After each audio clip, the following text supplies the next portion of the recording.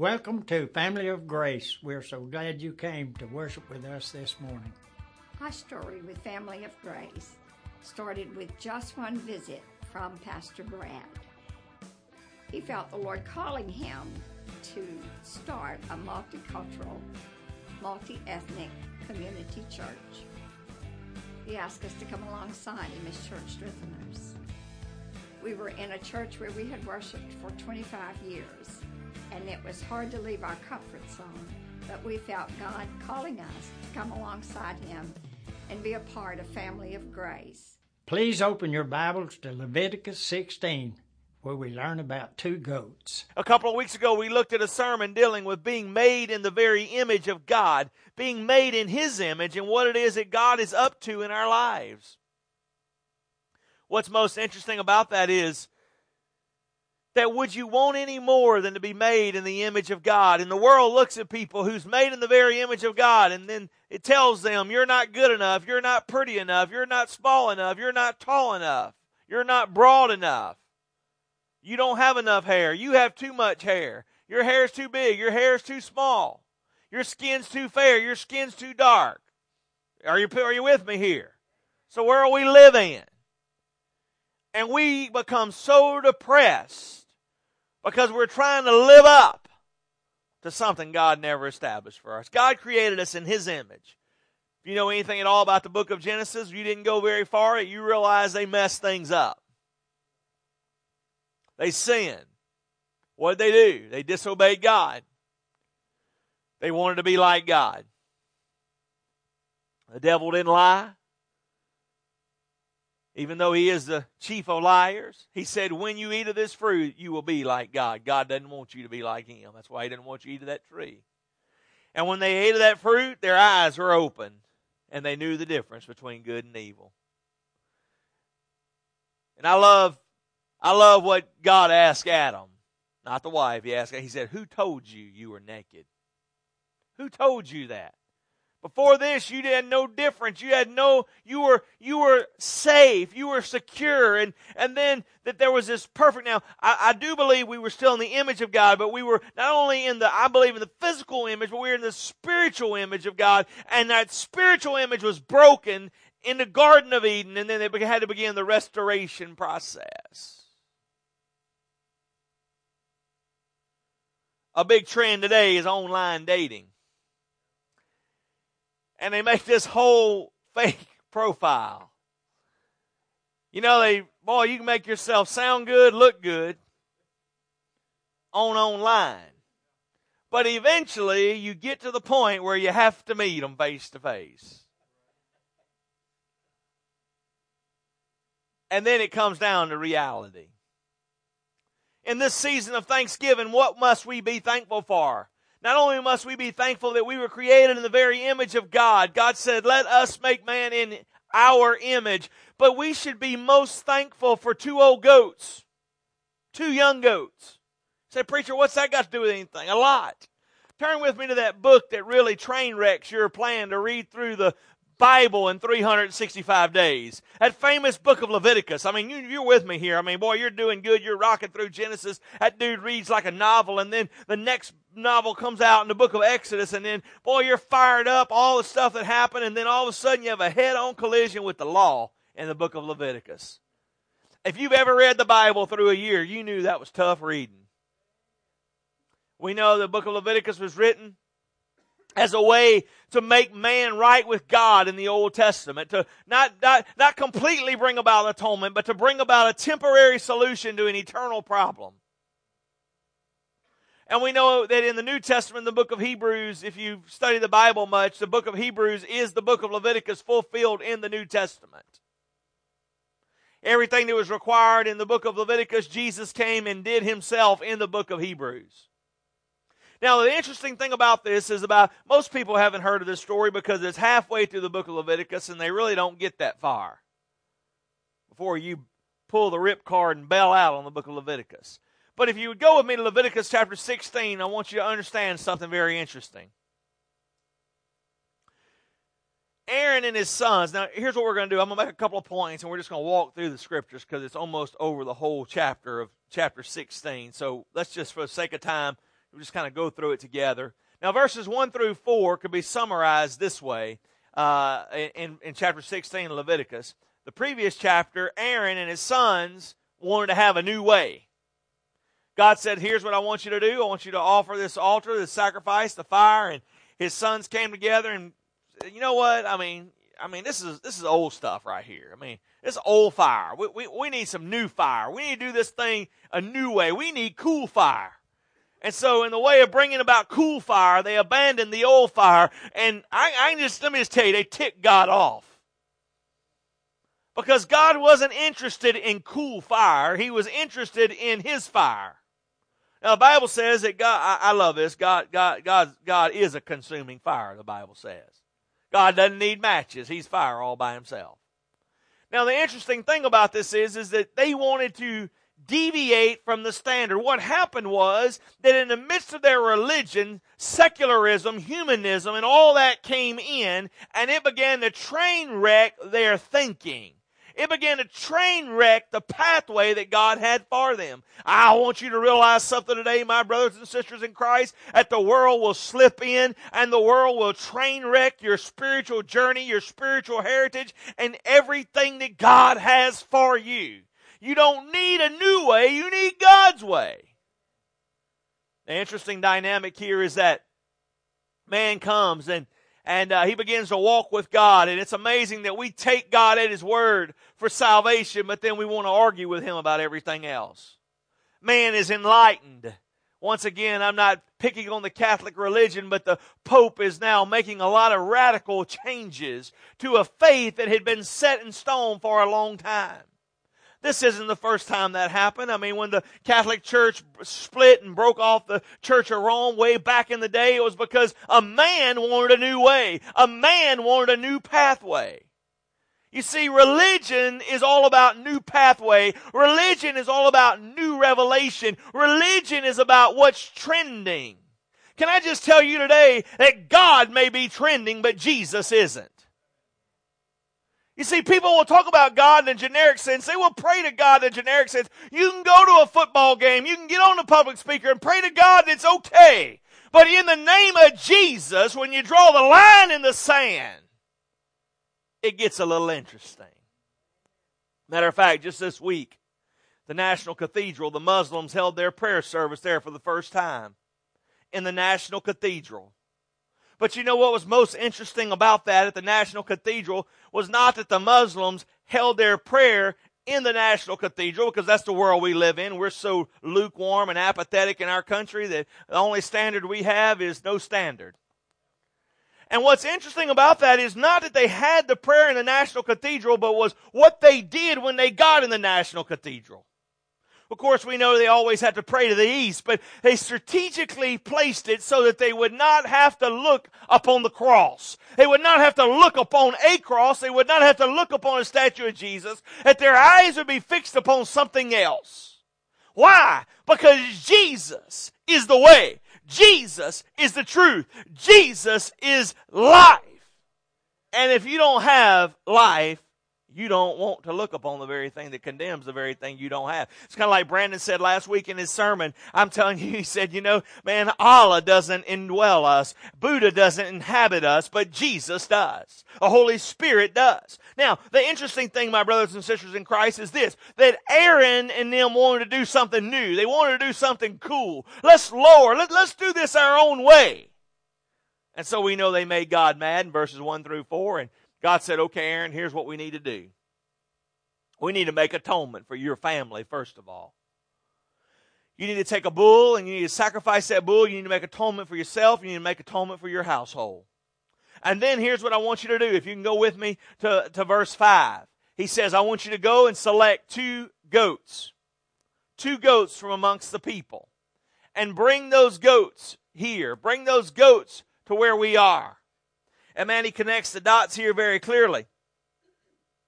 He says, in verse 5, he says, go to the Israelite, get 2 male goats as a sin offering and a ram as a burnt offering. And Aaron will present the bull for his sin and offering and make atonement for himself and his whole household. Next, he will take the 2 goats, place them before the Lord, and at the entrance of the tent of meeting, Aaron will cast lots for the 2 goats, 1 lot for God and 1 lot for the people. And then all of a sudden, he will take, it says in verse 9, he is to present the goat chosen by the lot for the Lord as a sacrifice, as a sin offering.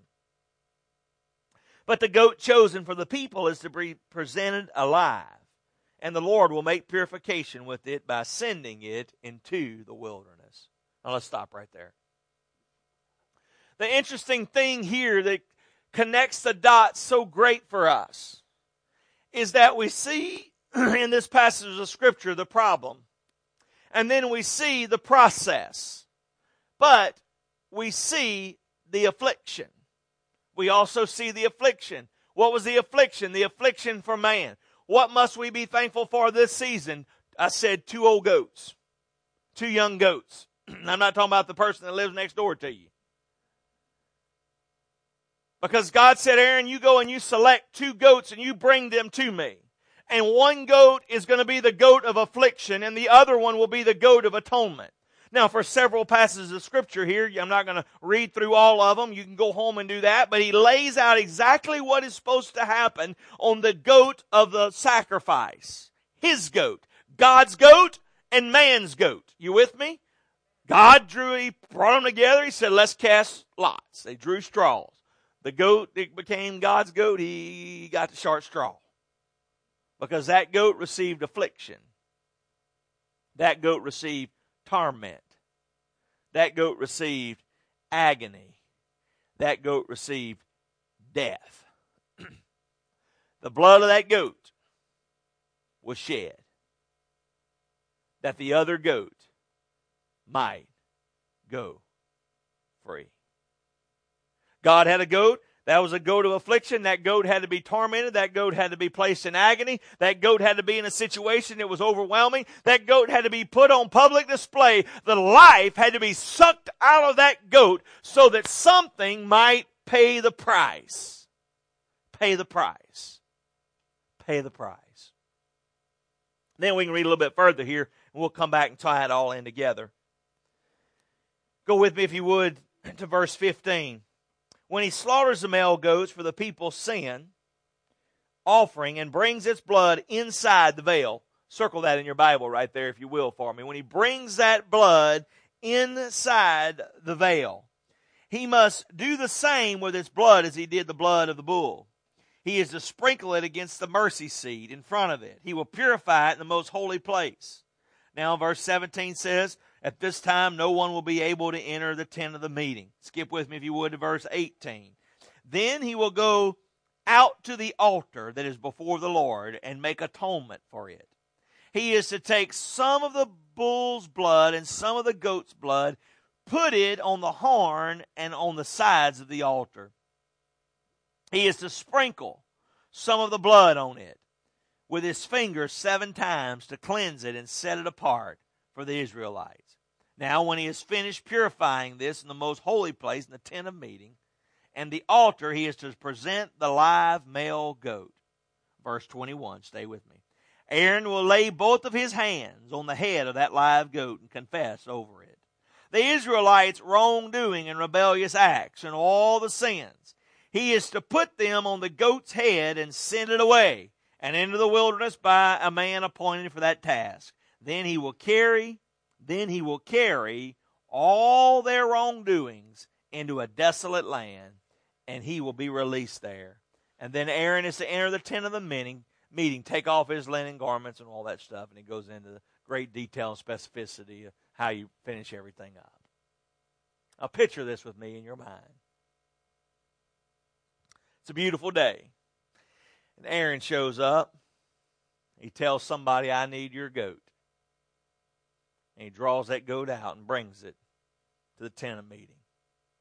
Goes to somebody else, another family, says, I need your goat. And they bring that out and they cast lots on those 2 goats. One goat has to give his life. The other one receives life. What's fair about that?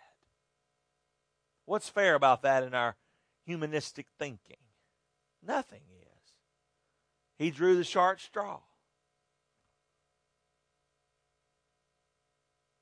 But what's fair about it was, in our thinking of humanism, there was nothing fair about it, but in God's way, it was everything fair about it, because there had to be atonement that would be made. The atonement had to be made for the sins of the people. Now, understand something here very clearly, that what Christ was doing was painting a picture in the Old Testament of what would have to happen in the New Testament. It was a typology with these goats of what Jesus Christ would fulfill. Now, Jesus said, I didn't come to do away with the law, but I come to fulfill the law. I come to fulfill every ordinance of the law. And so in the Old Testament, we see a bull and we see 2 goats, but in the New Testament, Jesus Christ became the high priest and the lamb that would be slain.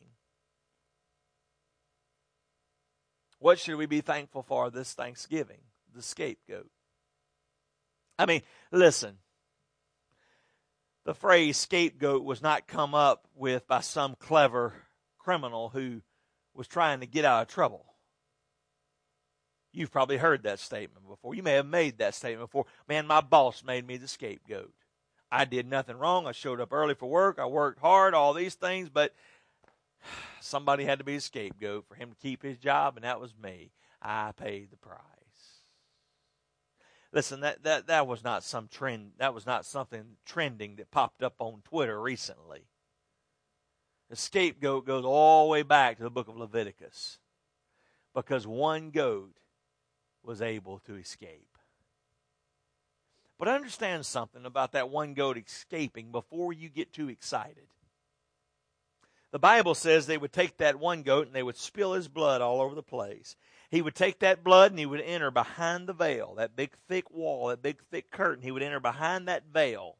The other goat they would take out in front of the assembly after atonement was made, and Aaron would get down there beside that goat and he would lay his hands on the head of that goat. And when he would lay his hands on the head of that goat, he'd begin to confess the sins of the people. Oh, Lord Jesus, forgive Susie of idolatry, adultery, fornication, uncleanness, drunkenness, lying. And begin to confess over that one goat. One goat paid the price. One goat escaped. But he didn't escape freely. He had all the sins placed upon his head. Are you with me? We read that. I'm not making this stuff up. This isn't something new. It says he would lay his hands on the head of that goat and he'd pray over them, confess all the sins of the people. And then there was another man who would pick that goat up in his arms and would carry it off into a desolate place and let it go free. As a picture of taking the sins completely out of the camp and running away. One goat paid the price. One goat took them away.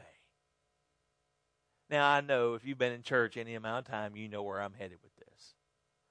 Because even if you don't believe the Word of God, you may be sitting there at home watching us saying, Preacher, I don't know about this Bible stuff. Here's what I want you to know. Secular history proves that there was a man named Jesus who was born.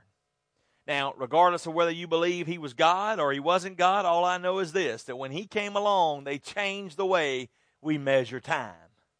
So there was something big about his birth. We know that he changed the way we use our calendars. Amen? I mean, that drives the atheist crazy because even he has to admit the birth of Jesus came on the scene because it changed the way. Why? It shook everything up. It shook up the stars.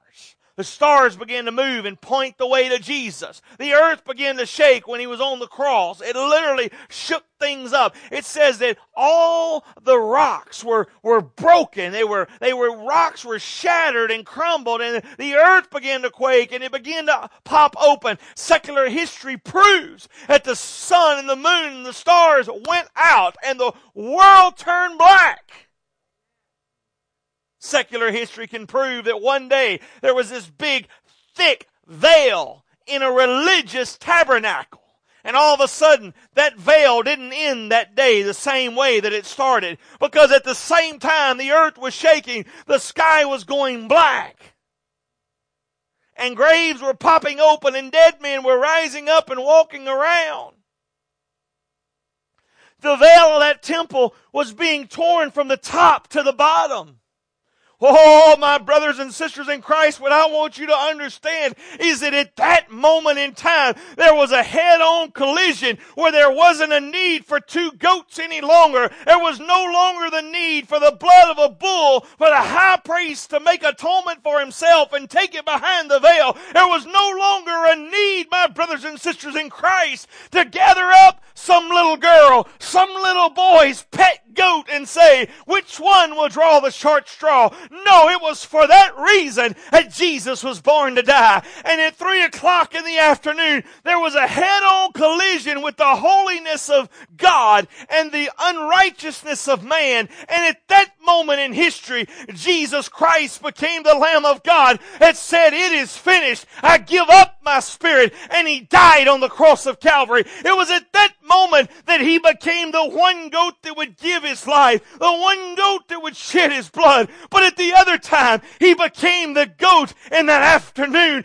who was placed down into the heart of the earth. And in the heart of the earth, He carried away our sins. What sins are you talking about? Jesus said, I don't remember them anymore. The Bible says in the book of Hebrews that the devil is the accuser of the brethren. And when he comes before us, I tell you what Jesus says, for the blood-bought saint of God, he looks the devil right in the eye. He says, I hear what you're saying, but what sins are you talking about? I don't remember them anymore. In the book of life, they've been blotted out. I don't remember them anymore. Thank God I am free. Thank God I am free. Been washed in the blood of Jesus. I've been born again. Hallelujah. Hallelujah. Thank God I am free. I'll tell you why the veil was torn. Because Jesus was kicking that dude open.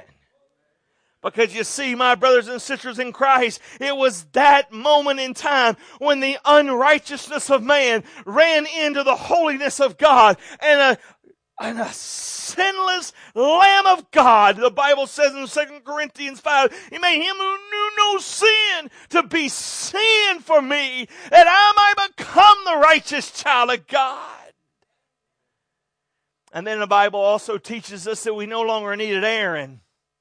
Because not only was Jesus the Lamb that would pay the price, not only was He the Lamb that would carry our sins away and place them in the heart of the earth, not only was He the Lamb, but He was the high priest who rose up under the order of Melchizedek according to the book of Hebrews and all the way back to the book of Genesis. That crimson thread rolling through the Bible, and Jesus Christ became the high priest and the high-priced Lamb that was slain. Oh, yeah. When you gather around your table this Thanksgiving season,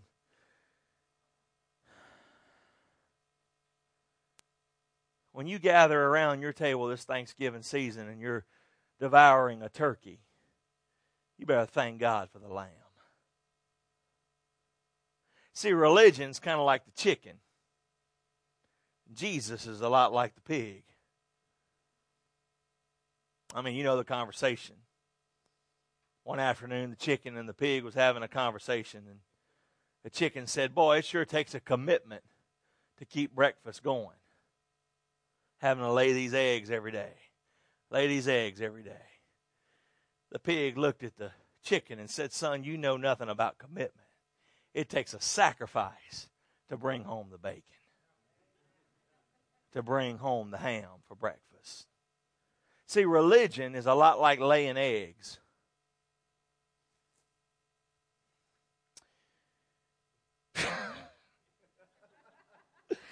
Oh, I'm trying to decide if I ought to go there, Pastor Ken. There wasn't nothing worse than as a boy having to gather up the eggs.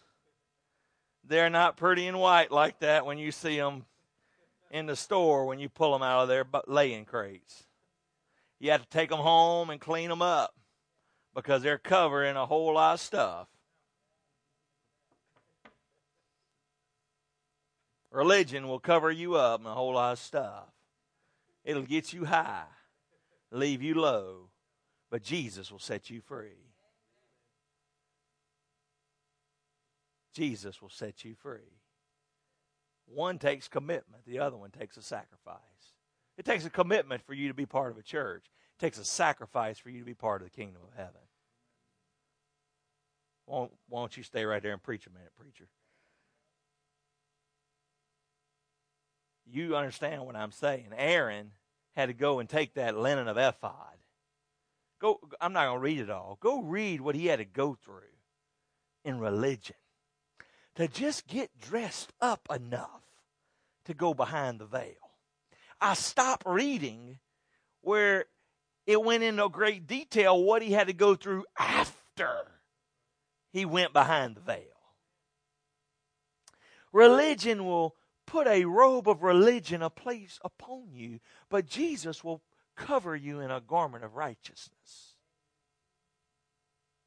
Religion will keep you busy. Jesus can keep you holy. Religion may be a tool that introduces you to the Lamb, but it's not the one that brings atonement. Because you see, every year, they'd have to go back and gather up another goat. They'd have to gather up 2 goats and a bull. And they'd go through this whole thing again. Matter of fact, you read the end of this chapter, it says, keep this as an ordinance. Keep this as a statute. And every year, they'd gather up a couple of goats. They'd gather up a bull. And they would go through all this. Today, my friends, God's goat received affliction. God's goat received torment. God's goat received agony. God's goat received death. Man's goat received life. It received joy. It received freedom. It received a way to escape. God looked at us, handcuffed to sin. He said, you know what? I'm going to make a way. I'm going to put an end to this slaughterhouse religion once and for all. No more bulls will have to die. No more lambs will have to die. No more goats will have to die. Because, according to the book of Colossians, it says,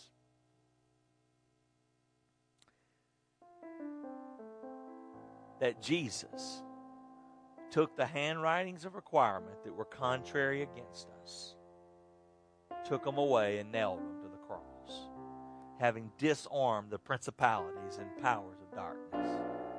See, Aaron would take his hands and he would lay them on that goat's head, and he would confess the list of sins upon that goat. In Jesus' day, before computers, as you know,